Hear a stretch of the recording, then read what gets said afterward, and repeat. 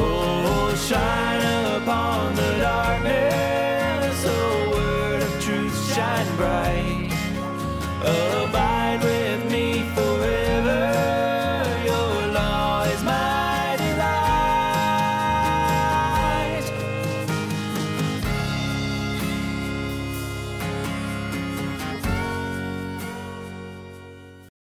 Hey everyone, and welcome to Theonomony, where we seek to help the good man leave an inheritance to his children's children.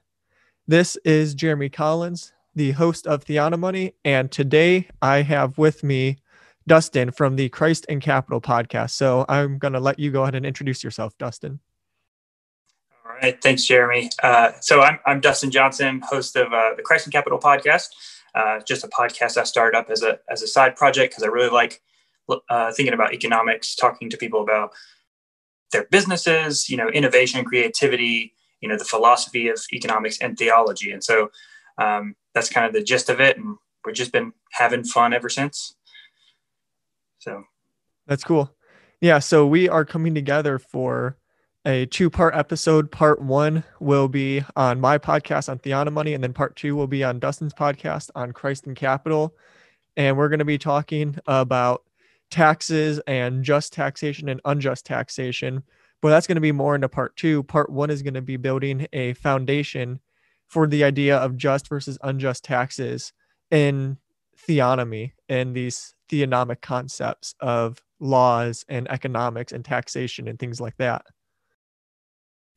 So anything do you have to say on that, Dustin? No, I'm excited. When I first started Christ and Capital, I was just diving into the whole theonomy thing. And so I haven't really dared to go into the depths of this topic yet. I've explored it a little bit on the podcast, but I'm excited about us getting together and just talking through what we know and what we've learned, and hopefully convincing some people to change their minds about the law. Yeah. I don't know what it is, but it just seems like everyone who does a deep dive into Christian economics either already is into this stuff or gets into it eventually. Yeah. It's interesting how it seems like everyone, or at least a lot of people in the circles that we run in, have gone this path of reformed, presuppositionalism. What was next? Post-millennialism, or some sort of eschatological renovation of their thought processes. And then you get into okay, well, how does that apply today? And then that's where you get into the theonomy. So, yeah. All right. So I first wanted to start somewhere that may catch people a little bit off guard starting here for a discussion on theonomy, but I'm going to start by reading Psalm 2. Psalm 2 is one of my favorite passages in all of Scripture, and it actually is one of my favorite texts to do open air preaching, open air evangelism from, because there's just so much gospel in Psalm 2. So I'm going to go ahead and read the whole thing. It's only 12 verses long, and I am reading from the Legacy Standard Bible. So it says, "Why do the nations rage, and the peoples meditate on a vain thing? The kings of the earth take their stand, and the rulers take counsel together against Yahweh and against his anointed, saying, let us tear their fetters apart and cast away their cords from us. He who sits in the heavens laughs. The Lord mocks them. Then he speaks to them in his anger and terrifies them in his fury, saying, but as for me, I have installed my king upon Zion, my holy mountain. I will surely tell of the decree of Yahweh. He said to me, you are my son. Today I have begotten you.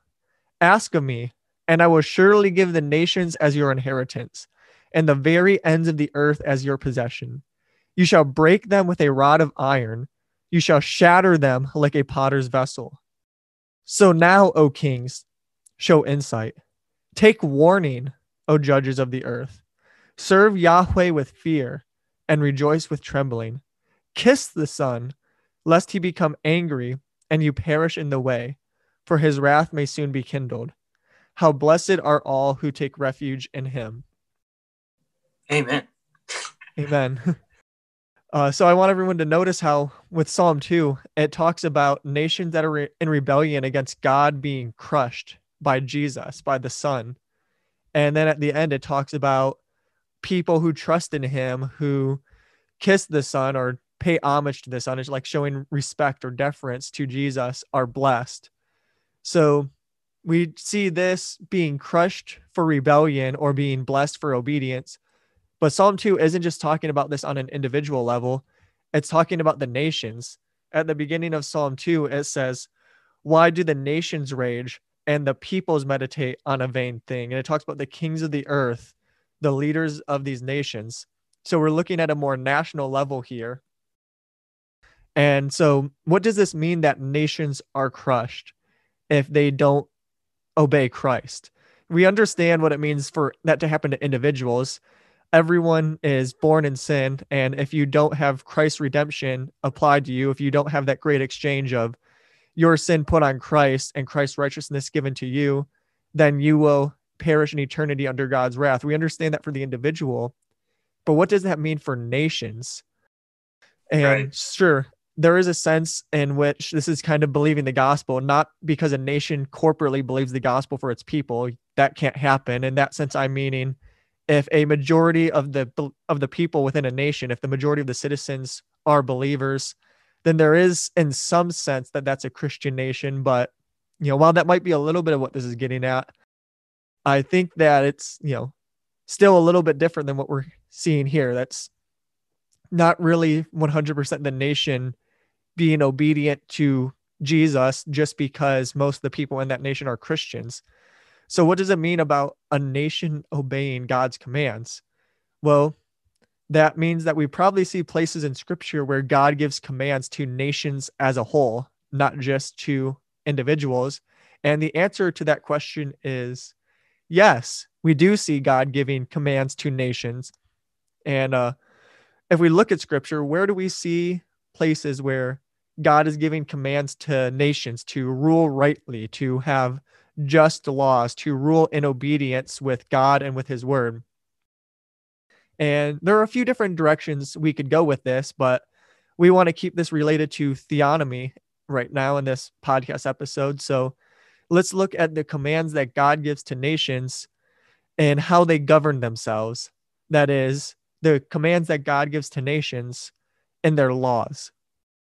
So before we do a deep dive into that, I want to give 2 points of background info to help us understand this a little bit better as we go into it. The first is the 3 spheres of authority: the family, the church, and the state or government. And then there's actually a 4th sphere, which is the self, your self-government, your self-management, your self-counsel. I have a minor in biblical counseling, so self-counsel was a really big deal and something we talked about a lot in the biblical counseling movement. So there's really 4 spheres of authority if you count self, but a lot of times people just say 3 and they say the church, the family, and the state. So when we're talking about this right now with theonomy, we're talking about that last sphere of authority with the state, because the family and the church have rules that God gives them. They have things laid out by God to obey in scripture.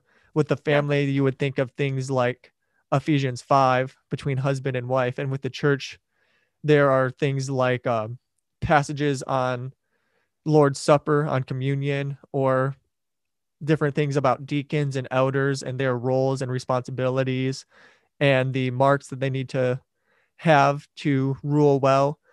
But here we're talking about God's laws as they apply to that 3rd sphere, to the government or the state. If you don't mind me jumping in real quick, I think it's really important for us as Christians to think about these jurisdictions, because, and we're going to see it when you and I jump over into the discussion about taxation. It's really a discussion about authority. Who has the authority for what specific things? What's God's design for these spheres and what they're responsible for, what they're going to be held accountable for. And accountability is a really big thing. And so I would encourage Christians to get in touch with resources that get you thinking in this way. because that it's going to solve a lot of problems, right? Because we're going to get into the discussion about, does the state have the responsibility to care for the poor, right? Does the state have these responsibilities? Does the church have this responsibility to over the sword, for instance? And so you should be thinking about this, and it really put a lot of this stuff in perspective, at least from what I'm learning. Yeah, that's really good what you're just saying there. To explain some of that stuff a little bit more, to give some examples, it really comes down to what authority has God given to each one. And where have we seen, at least here in America, and I'm sure in a lot of other countries, the government start to take responsibilities that belong to the other two roles. Romans 13 tells us that the state is a minister of God to bear the sword, to punish. So that means that if someone is committing a crime, then the state needs to come down on that with whatever punishment is in line with God's word. But not all sins are crimes. If there's a sin you commit that's not a crime, the government shouldn't be punishing you for it. It should be, if the father has the responsibility for the family, if it's someone in his household committing that sin, then the father needs to take care of it. Or if the father is the one in sin, then that's where he needs a godly wife who, while still in proper Ephesians 5 order, submitting to her husband, is still willing to call him out for his sin. Or the church. That's where you see the family and the church are responsible for sins that aren't crimes. The church can practice church discipline, which is not a judicial bearing the sword, but it's more ecclesiological, like relating to the church. And then if it's something that is breaking a law, then the church shouldn't be the one that is judicially, legally punishing the person. That would be the church overstepping its authority. The church needs to do whatever proper church discipline accords to the sin and let the state handle the crime. And then also, because the state is the minister of the sword and the church is the minister of mercy, the state shouldn't be handling things like welfare. That should be the responsibility of the family and the church. The family, if they see another family in need, tries to help them, and the church, if they see first people in their church in need, and second, people in the community who aren't part of their church in need, then the church needs to help them, and even go so far as to start parachurch organizations to help them, which many churches have done. But that is not the role of the government. That is the role of the first two spheres of authority, not the third, to help the poor.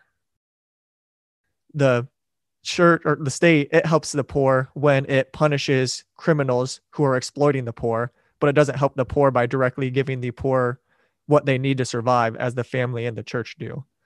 Right. Yeah. So that's a little bit on these spheres of authority, which really help us make sure we're keeping things in the right order as we talk about God's law, because this is going to be mainly a discussion of that third sphere of the state or the government.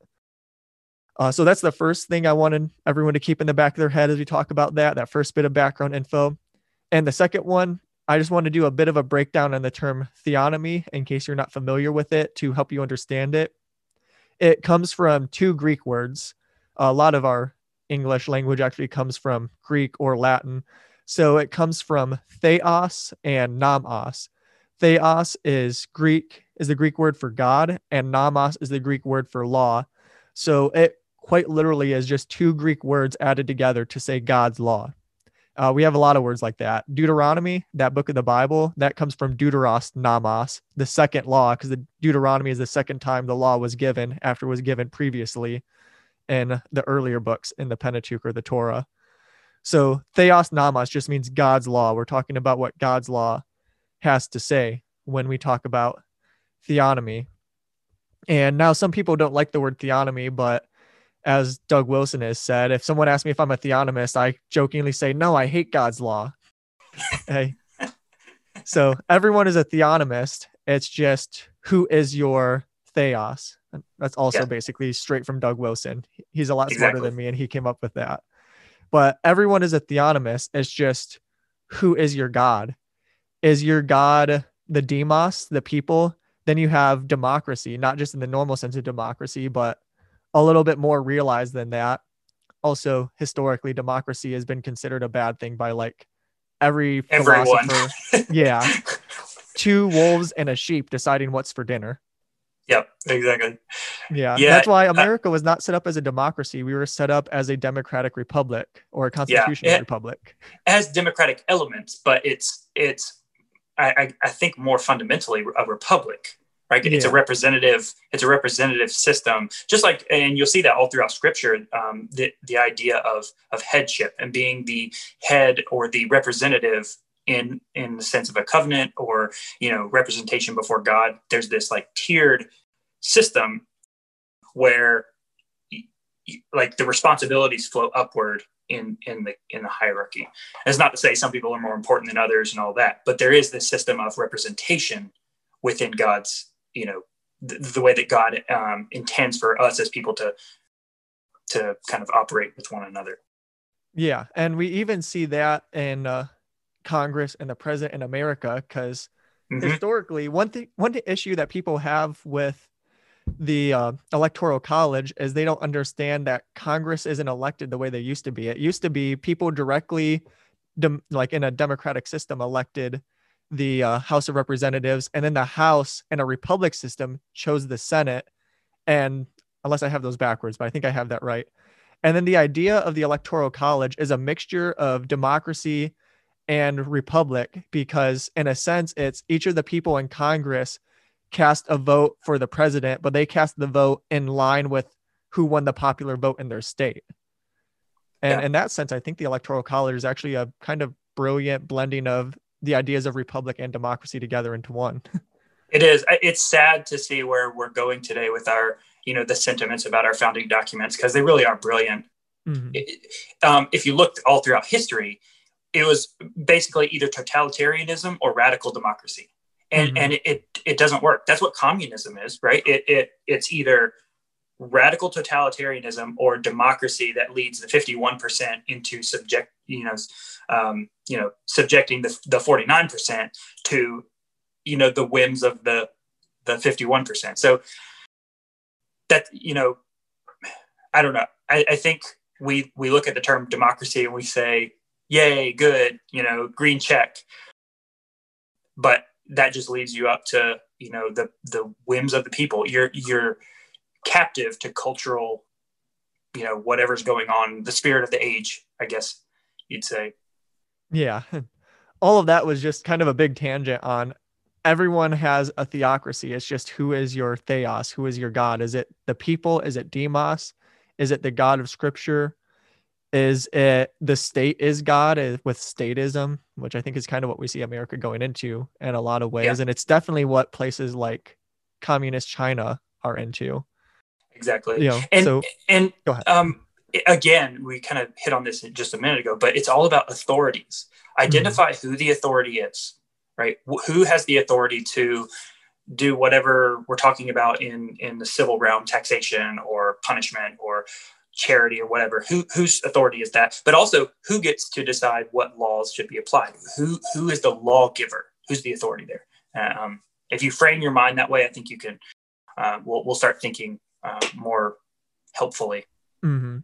And I think this is where you kind of start to see that pretty much all of the theonomists are presuppositionalists, because presuppositionalists recognize, as Van Til would say, God is the back of the universe. God is our epistemological foundation. So we can only get things like logic or even knowledge, period, from God. Likewise, we can only get our laws from God. We don't have, positive laws, as in laws come from the government only. We have, or like rights, positive rights. Rights come from the government only, but we have rights coming from God, which is actually what, just a second. Had to reach back and grab a book. That's what this book here, which is The Rights Fight by Jay Lucas. It's basically a book about getting to evangelism based on rights and how rights come from God. Rights don't come from the government. That book was recommended to me by Andrew Rappaport, and he said it's the best book on precept he's ever read. And it's kind of just incidentally a book on precept. It wasn't intended that way. It's just from that framework. That's funny. It all comes out. I mean, it once you've taken the bite, or once it's bitten you, you can't go back. Mm-hmm. Yeah. So all of that as the background to why we think that it is a better system for laws to be based upon God's law and scripture rather than whatever arbitrary laws man comes up with. Mm-hmm. So let's start looking at what exactly does that look like in more detail, rather than just this kind of big, nebulous, yeah, God's law, yay. What does that actually look like? What are some of the more foundations of how we think through it? Right. So, before we dive into that, I want to ask one last question. Is God's law applicable to all nations? Because all this stuff we're talking about is good, but is God's law applicable to all nations? I would say yes for two reasons. One, that's why I started with Psalm 2, because it says nations in disobedience to Jesus will be crushed, but those who in obedience to him will be blessed. And then two, what Dustin was just saying about how God is the divine lawgiver and how laws, rights, logic, all of that only exists because it first exists in the mind of God. Mm-hmm. So that's why it's applicable to all nations, because God is Lord over all nations. He's the King of kings and Lord of lords. Exactly. And if can I just read this passage real quick from Micah? It's a short passage, but ahead. it'll give some context. So Micah 4, I don't have verse 1 in here, but it's basically the verse 1 says, in the end, the nations will stream up to the mountain of the house of the Lord. Right? It's got this idea of the nations coming like streams being drawn up to the Lord, right? And it says, and many nations shall come and say, come, let us go up to the mountain of the Lord, to the house of the God of Jacob, that he may teach us his ways and that we may walk in his paths. For out of Zion shall go forth the law and the word of the Lord from Jerusalem. He shall judge between many peoples and shall decide disputes for strong nations far away. And they shall beat their swords into plowshares and their spears into pruning hooks. Nations shall not lift up sword against nation, neither shall they learn war anymore. You see this again in Daniel, where it's Jesus, the Messiah, the God himself has dominion over the nations of the world, that he's been given the nations as an inheritance. And it says here and in many other places in Scripture that his law is what will go forth and conquer the world. His law, I don't remember what passage it is. The coastlands wait for his law, right? In anticipation, waiting for his law to come. So that gives us some context. Like, this is important. The law is a good thing, and I think it's for all nations, as we can see in these passages. If this law wasn't to all nations, then why, when we read of Israel coming in to take over the promised land, does God say that the nation was spewing out the inhabitants of that land because of their sin? And I'll tell you what, just like, about every time sorry, go ahead. I said the sin, like they're being held to a standard of sin. Mm-hmm. Who decides what the sin is, right? God's the one that decided what the sin was. That's why the land was spewing them out. Anyways, go ahead. Yeah, every time I hear some kind of crazy natural disaster in America, that verse comes to my mind. I'm kind of just expecting there to be more natural disasters in America than in centuries past of our nation, because I think God will spew out any nation that rebels against him, not just the particular ones in Canaan 3,000 years ago. Yeah. Did you hear that one sermon by Rusty Thomas? I don't know if you're familiar with Rusty Thomas. Yeah, I'm familiar with him, but I don't know if I heard that sermon. He had a sermon about the land spewing us out. It was fantastic. But anyways, that's cool. Continue. Yeah. Side note with that real quick, Darren, who just took over from Rusty Thomas, is a good friend of mine. Darren Stead, if you're familiar with him. I'm not, but I'm familiar with Rusty Thomas and all that he's doing. So yeah, Darren just took over OSA from Rusty Thomas because Rusty's getting old and retiring and stepping back a bit. Yeah. But yeah, so there are basically two ideas with how we can understand God's law today as believers. So that's the first thing I want to get, because I think this is a good foundation to understanding the other stuff, is how much do the Old Testament still apply today, specifically the Old Testament law. So there are two understandings with this. One of them is that everything in the Old Testament law is done away with unless the New Testament restates it and says it's still applicable.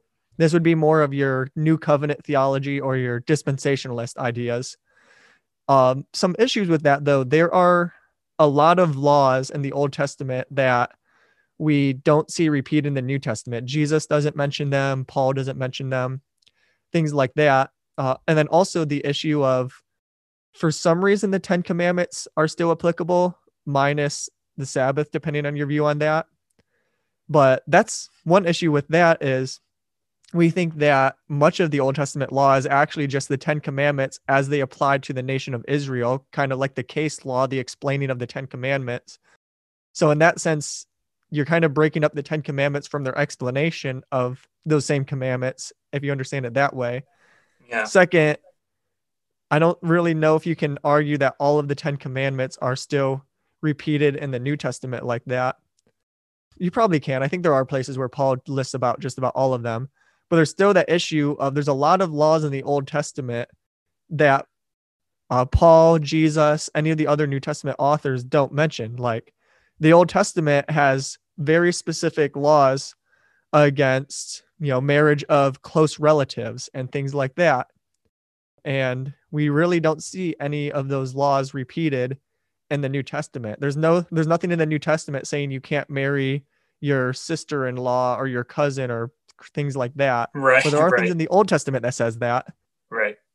And we would say that Old Testament passage applies. Like we would, I mean, most people would say, hey, yeah, that shouldn't be allowed. Like we should not have that. But if you're taking, like you're saying, this first way of thinking about the law, it doesn't say it in the New Testament. So, maybe it's applicable, but yeah. So that's where I'm thinking, if you're taking that idea, you kind of have to contradict your system of hermeneutic a little bit to still apply these laws that we all know are still applicable, because your hermeneutic won't allow for you to say they're still applicable, but you have to, because, the work of the law is written in everyone's heart, believer or unbeliever. And then if you are a believer, you not only have the work of the law written in your heart, Romans 2:14-15, but you also have the Holy Spirit as your seal until the day of redemption, until the day of atonement, the day of judgment, which is from Ephesians 1. Yep. So we all know, because of the law in our heart, that these things like marrying cousins and stuff like that isn't right anymore. But it's just, if you're taking this first understanding of the continuity of the Old Testament, then you're kind of breaking your own hermeneutic to say that those laws still apply. You're being inconsistent, as we presuppositionalists would say. Mm-hmm. Yeah. And I think this is kind of the general understanding in a lot of American evangelicalism, because it's kind of the dispensational understanding, and dispensationalism has been the predominant view in the United States for the last century. I grew up dispensational. I would say in the past, I would have considered myself more on this understanding of it's all done away with unless the New Testament restates it.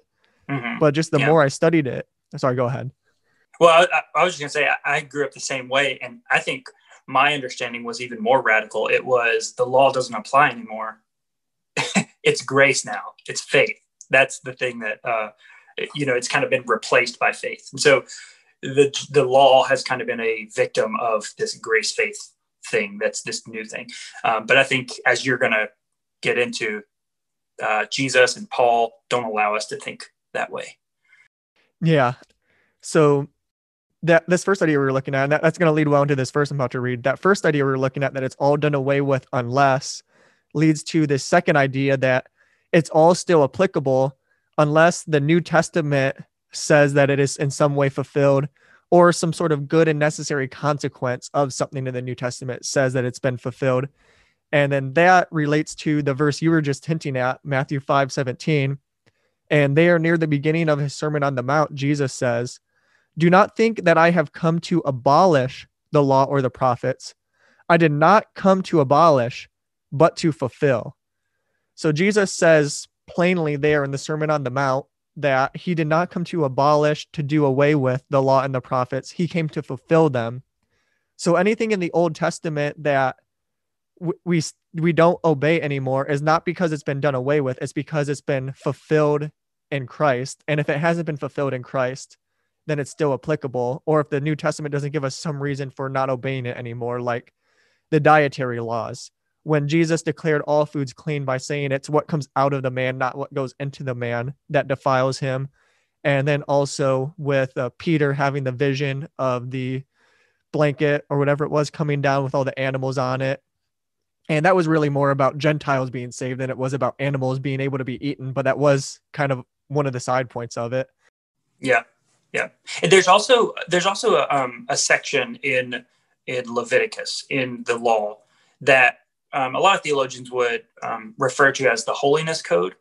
And so you'll see when you're talking with unbelievers about this, you're going to get this pushback of like, the typical, like, you wear clothes with 2 different fabrics and you still eat shellfish. And so you're being inconsistent. But first of all, my response to that is, okay, every Christian knows there's something different about the law, or about how we relate to the law now that Jesus is here. There's something different. So we've got to figure out what that is, right?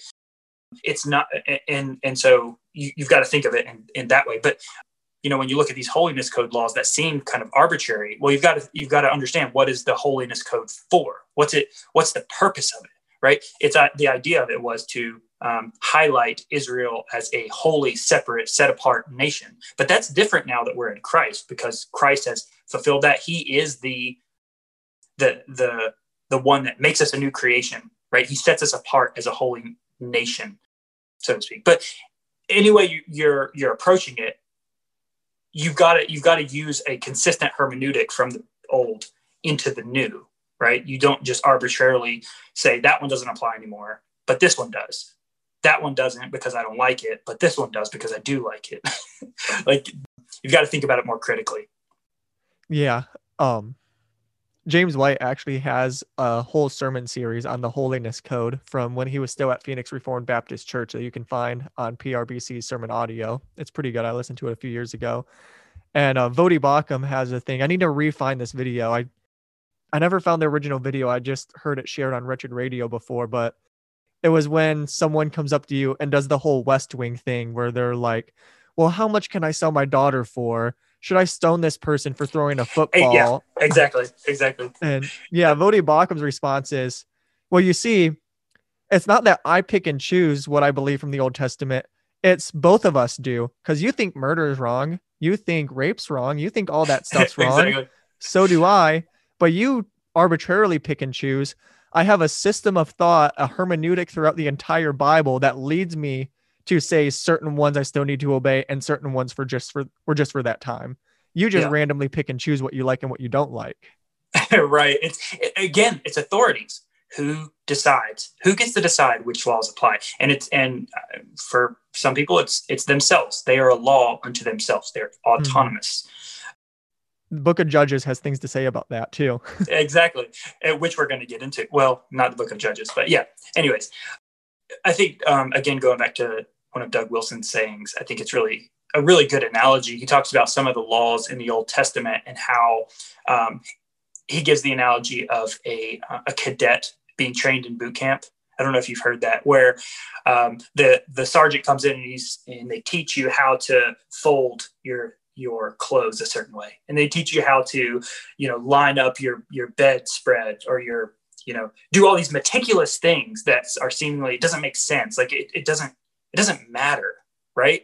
But that's not the point of it. The point of those commands is to get you to obey, so that when you're in the heat of the battle, you're not questioning, right? You're not questioning, this doesn't matter. Why should I care about this? I mean, it's obedience. It's obey God, trust him, right? Do what he says. And that'll get you into the framework, the mindset of how do I go forth from here, which I thought was really helpful analogy. But yeah, that's really good. And one thing that helps us really understand where Old Testament law has been fulfilled by Christ, and therefore we're obeying it in Christ rather than still obeying it now, and where we still need to still obey, is to look at 3 distinctions, 3 categories in the Old Testament law that I think is really helpful: the moral law, the civil law, and the ceremonial law. So the moral law, these are the laws of morality in the Old Testament, the things like, different laws with marriage, not being able to marry close relatives, things like that. Those are all still applicable, because morality is not just from nation to nation arbitrarily, but morality is what is in line with God himself and then God's will and things like that. And then you have the civil law. These are the laws that govern Israel as a nation at that time. And that's where the big discussion here is. really, I think for the most part, people would say the moral law is still applicable and the ceremonial law isn't, and the civil law is where the big debate is. So the ceremonial law, these are like the sacrificial systems, the festivals, the things in Old Testament Israel that were really just types and shadows pointing to Christ. And these are no longer applicable because Christ has fulfilled them. We don't need shadows after we have the substance. We don't need to have the Day of Atonement every year, Yom Kippur, pointing to Christ, because Christ is our one sacrifice. If you try to still have a Day of Atonement every year, you're completely contradicting Galatians and Hebrews. Exactly. And now some of these are still applicable in a way that's been changed. Like now we have the Lord's Supper or communion instead of Passover, because at the last Passover before his crucifixion, Jesus instituted the Lord's Supper. So in some sense, we still do the Passover, but now as the Lord's Supper. Yep. But still in that way, it's kind of been fulfilled. Yeah. It's not even that they've been done away with. It's just they look different. Right. Mm-hmm. We could say we don't have sacrifices anymore. It's like, well, yeah, we do. Jesus was that. He is that for us. So it's not that it's like we're done with that now. It just looks different today. Yeah. All of those sacrifices were pointing to Jesus. So now that we have Jesus as the one sacrifice, we don't need a priest to go every year. Like this is what Hebrews is saying. We don't need a priest going every year and sprinkling the blood on the mercy seat, because Jesus is the once for all sacrifice. He is the one that all the Old Testament priests, all the Old Testament sacrifices pointed to. Yep. So because Jesus is our sacrifice, we don't need to still be doing sacrifices every year, because that would contradict the message of Jesus' one death being sufficient for all, because he is the God-man. Yep. So that's where it really just comes into the moral law. I think we're all pretty much all right with, thou shalt not commit adultery, thou shalt not murder. I think we're all pretty all right with those are still applicable. So I think the civil law is where we really get into a lot of the debate. Yeah. And that's coming back to this idea I said earlier, that the entire Old Testament system of law is basically just spelling out, giving case laws, which are examples of how you apply the 10 commandments to a nation. So it's like in Numbers and Exodus and Deuteronomy and all that, it's like God is laying out to Israel what following the 10 commandments as a nation looks like for that nation at that time. And so that means we're careful not to just always try to do a one-to-one correlation, but we're looking at the spirit of the law and still as much as possible at the letter of the law without trying to contradict anything. Yeah. So for example, in the Middle East, in ancient Israel, people would cool off on their roof a lot. They didn't have air conditioning 2,000-3,000 years ago.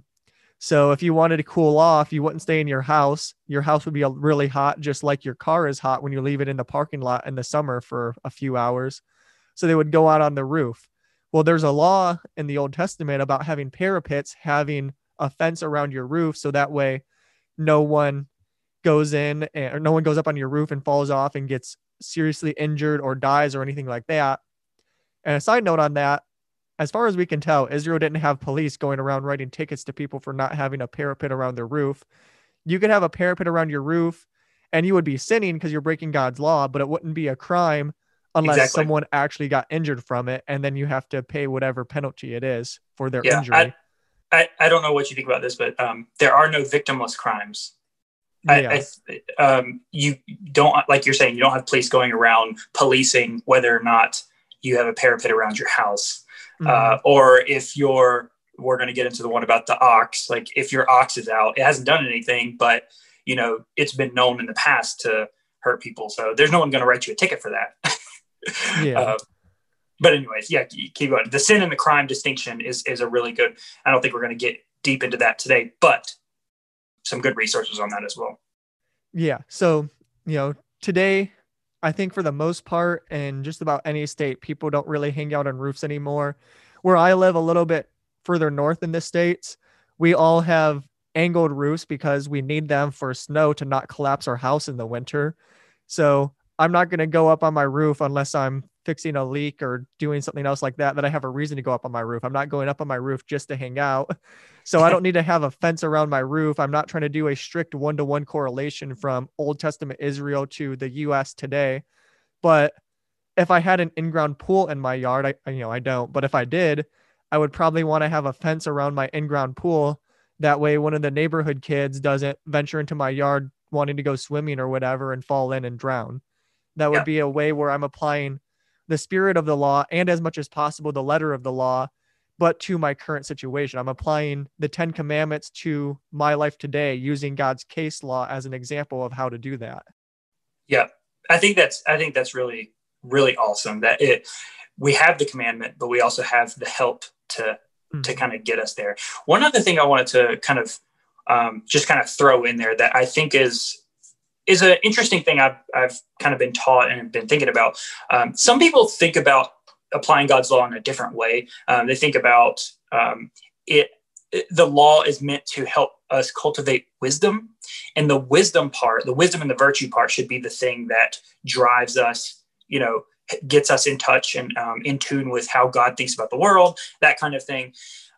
And not strictly like, okay, what does Leviticus whatever say, right? And let's figure out how to apply that. So there's just two different ways of thinking, but in my opinion, there's not that much of a difference between those two that I think they're making it, because these laws are they're wise, right? They're good. They're from God. We're supposed to get the wisdom, like you're saying, the spirit of the law out of these things.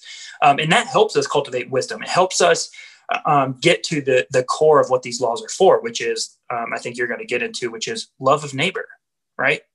It's meant to help us apply love for neighbor in the civil sphere. So I think that's a good way to think about it. Trying to find the exact verse. Psalm 119. I think it's around verse 100. Oh yeah, here it is. Psalm 119, verse 99.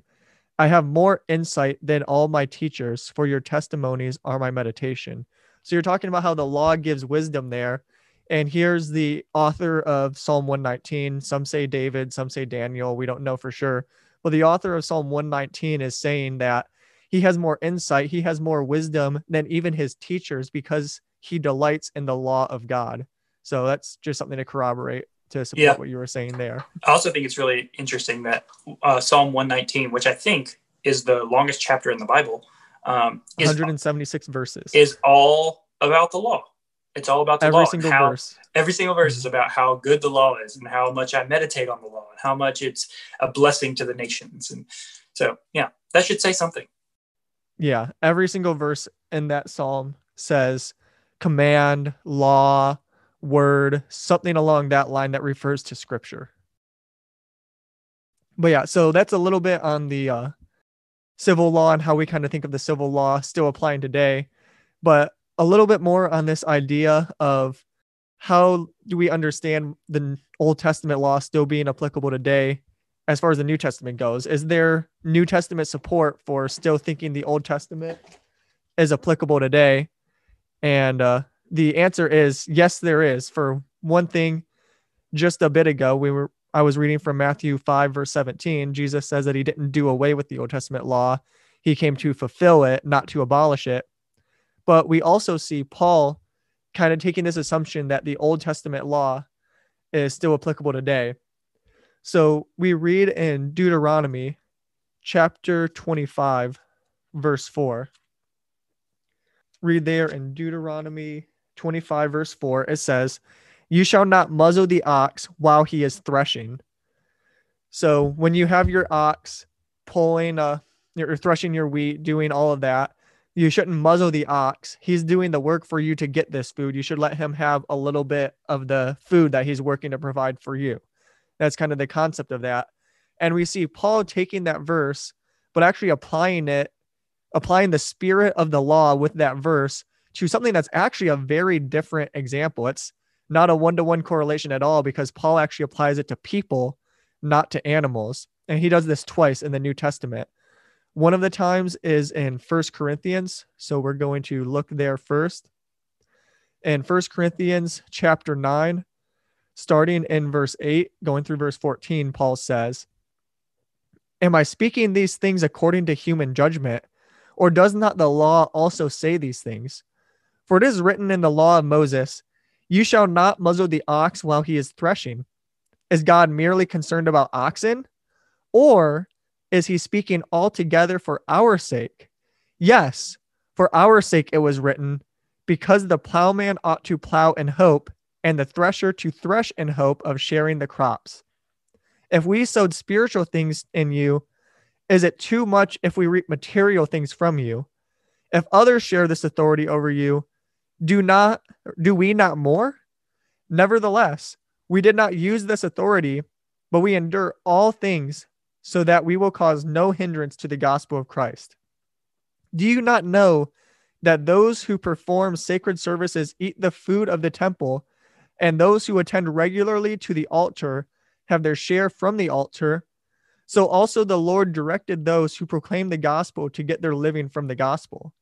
So Paul there is applying this verse about letting the ox partake in the food that he's helping you to get and not, muzzling him so he can't eat the food he's providing for you. Paul applies that to ministers of the gospel in the New Testament, that people should be willing to pay a pastor or a missionary. That way they can focus on the work and get some of the fruit of their labor, get some material fruit from their spiritual and physical labor in ministering the gospel. And even as I kept going in verse 13, Paul used another example from the Old Testament talking about the Levites and the priests, the people who performed sacred services, and they ate the food of the temple. They got to partake in some of the sacrifices people would come offer, and that would be the food that the priests and the Levites ate. So really, in those 6 verses there, we saw Paul directly quoting from one Old Testament law and alluding to another Old Testament concept and using them towards this idea that pastors need to be paid today. And then Paul gets to that same idea in 1 Timothy chapter 5. 1 Timothy chapter 5 in verses 17 and 18, there we read that Paul says, the elders who lead well are to be considered worthy of double honor, especially those who labor at preaching the word and teaching. For the scripture says, you shall not muzzle the ox while it is threshing, and the laborer is worthy of his wages. So there, kind of just a little bit of a more concise version of what Paul laid out in more detail in 1 Corinthians 9. But I don't want to just stop at verse 18 with 1 Timothy. I want to continue on one verse further to verse 19, because we see there another time that Paul is using something from the Old Testament and applying it today. In verse 19, Paul says, do not receive an accusation against an elder except on the basis of 2 or 3 witnesses. This is the same thing that Jesus references when he's talking about church discipline. And he says that in the second step of church discipline, after you come alone trying to keep the matter private, really, that's really the first step of church discipline is your self-counsel. Then the next one is a brother coming to you individually to correct your sin. And then 2 or 3 people come, so that way it may be established on the evidence of 2 or 3 witnesses, alluding to the Old Testament. And here upholding the law. Sorry, he's upholding Old Testament law. It's not null and void. And so what Jesus and Paul are referencing there is Deuteronomy chapter 17, verse 6. So what scripture says in Deuteronomy chapter 17, verse 6 is, on the evidence of 2 witnesses or 3 witnesses, he who is to die shall be put to death. He shall not be put to death on the evidence of 1 witness. So that was 17 verse 6. And then also a couple chapters later in Deuteronomy 19 verse 15 says, a single witness shall not rise up against a man on account of any iniquity or any sin which he has committed. On the evidence of 2 or 3 witnesses, a matter shall be confirmed. So we see this in the Old Testament, that don't just go on the evidence of 1 single witness, have 2 or 3 lines of witness, which, as Jeff Durbin will say, that could include camera evidence as one form of witness, or different things like that. Have 2 or 3 lines of witness before you confirm a crime against someone. And you see Paul using this. Sorry, go ahead. Independent lines of witness. So you couldn't have three different people, attesting to the same thing, same event. That you would need to make sure it's 3 different things and not one thing being said by three people. Like the Yeah. lines of witness is important. This is really important too. And I don't want to get too much on a tangent, but you see this showing up in American law as well, in due process, right? We have due process because of things like this. The Christian worldview says you cannot establish a charge against someone unless you have 2 or 3 witnesses, right? Someone just can't come up and accuse you of something and you be beheaded because, or canceled, I guess, in current day speak, because of just what one person said, right? Yeah. And that's also based on this idea that as Christians, we believe there's a final judgment. So we would rather someone who is guilty go away free than condemn someone for a crime he didn't commit. We would rather err on the side of caution because we know that God won't have a mistrial. God won't mix up the evidence, that everything on Judgment Day will be accounted for, either paid by Christ on the cross or paid by that person in eternity in the lake of fire. So Christians would want to err on the side of caution with that. And as we see our nation becoming more and more secular, more and more away from Christian values, we're seeing them go from innocent until proven guilty to guilty until proven innocent, because they don't believe in a final judgment. They think when you die, you cease to exist. So they'd rather an innocent person be condemned as guilty rather than let a guilty person go away free, because there is no final judgment in their eschatology. Yep. God's word. Yeah. When you talk about it like this, it makes what the Bible says that God's law is, simply, it's just beautiful. It's a solid foundation for thinking about civil matters. Yeah. I think we're about to wrap up. I want to give an example to think through this as one of the last things. If you're still not sure about this, think about how just God's law is compared to how just our law is in America. And even a lot of our law in America was originally, while it's been twisted to some degree, was originally based on God's law. Even our law in America is so far away, and it's probably closer than a lot of other nations. So let's say someone steals $1,000 from you. Well, according to God's law system, once that person's been caught, it's been proven that they did this. There was either 2 or 3 witnesses, or they were found with the money in their possession, or they admitted to it. Whatever it is, they've been proven guilty. They, under God's law, have to give you that $1,000 back plus 20% interest. So they have to give you $1,200. Well, under American law, if someone steals $1,000 from me and it gets proven, he goes to jail for a month and then spends the next 6 months after that on probation. So now my taxes have to pay for him to get his 3 free meals and a cot for a month, and then all the court and legal stuff of him being on probation for the next 6 months, and I don't get my money back. Where is the justice in that? You've turned one victim into multiple victims. It's not harmony. You're not bringing things back into harmony. You're just expanding on the problem. Yeah. And some people will respond to that and they'll say, well, I don't want to see that person who stole $1,000 from me because I'm really upset with them and I never want to talk to them again. So I'd rather not get my money back and them go to jail, so that way I don't have to deal with it anymore. Well, actually, that's another benefit of God's law, because it forces you to reconcile with this person, at least to some degree. You at least have to face them when they give you your money back with the 20% extra as their penalty. So as their restitution. So it actually not only makes restitution monetarily, it makes restitution or reconciliation between people. Yeah. Spiritually. Yeah. And well, first of all, I think it says something about the person. Like, you need to do some checking on yourself if that's your thought process, right? If your thought process is, they need to be put away and I don't ever want to see them again, right? You need Jesus first.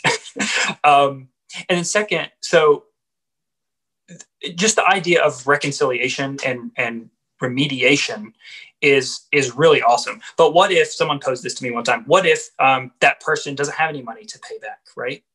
What if God law actually addresses that too? Exactly. You would go, there would be some sort of servitude. Like, you would pay them, you would work for them to pay it off. And that connection between the two is where you get that idea of like, okay, you're going to have to face them. Like there's going to have to be some reconciliation there, right? While they're working for you to pay off those debts or whatever. So it's all about bringing things back into harmony, which is in the grand scheme of things, in the meta narrative of the world, that's what God's doing himself, right? And we're called to reflect him. So let's mold and shape our laws consistent with what God's word says. Ultimately, the grand narrative, reconciliation with God, right? Redemption, remediation, love for our neighbors, love for God. That is what the law should be about. As Jesus says, all the law and the prophets is summed up in love the Lord your God with all your heart, soul, mind, and strength, and love your neighbor as yourself. That's what all the law and the prophets is about. So let's figure out how it applies. Yeah. Amen. So I don't know if you have any closing thoughts you want to say, or if you want me to go ahead and wrap up. I'm good. I think this was awesome.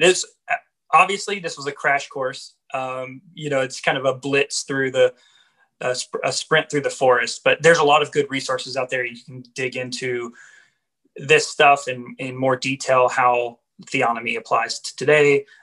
So yeah, just kind of get in touch and get some good resources. Yeah. So that is the end of this episode. Don't forget to go ahead and check out part 2 as soon as that drops. That one will be on Dustin's podcast, which is Christ in Capital. You need to check out that podcast if you are not already checking it out. It's really good, and they have a lot of good information there. So go check that out and subscribe. That way you will get a notification when the part 2 of this checks out, because part 2, we will be going more into taxes and how theonomy applies to taxes. And so as we close, I want to remind everyone that the law of the Lord is perfect, sure, right, pure, clean, and true. So go apply that law in light of the gospel of Christ's atoning death and resurrection to every area of life. Grace and peace. More than silver or precious pure gold, your law is sweet and it satisfies my soul. It revives me and satisfies me. Your law is sweet, oh you satisfy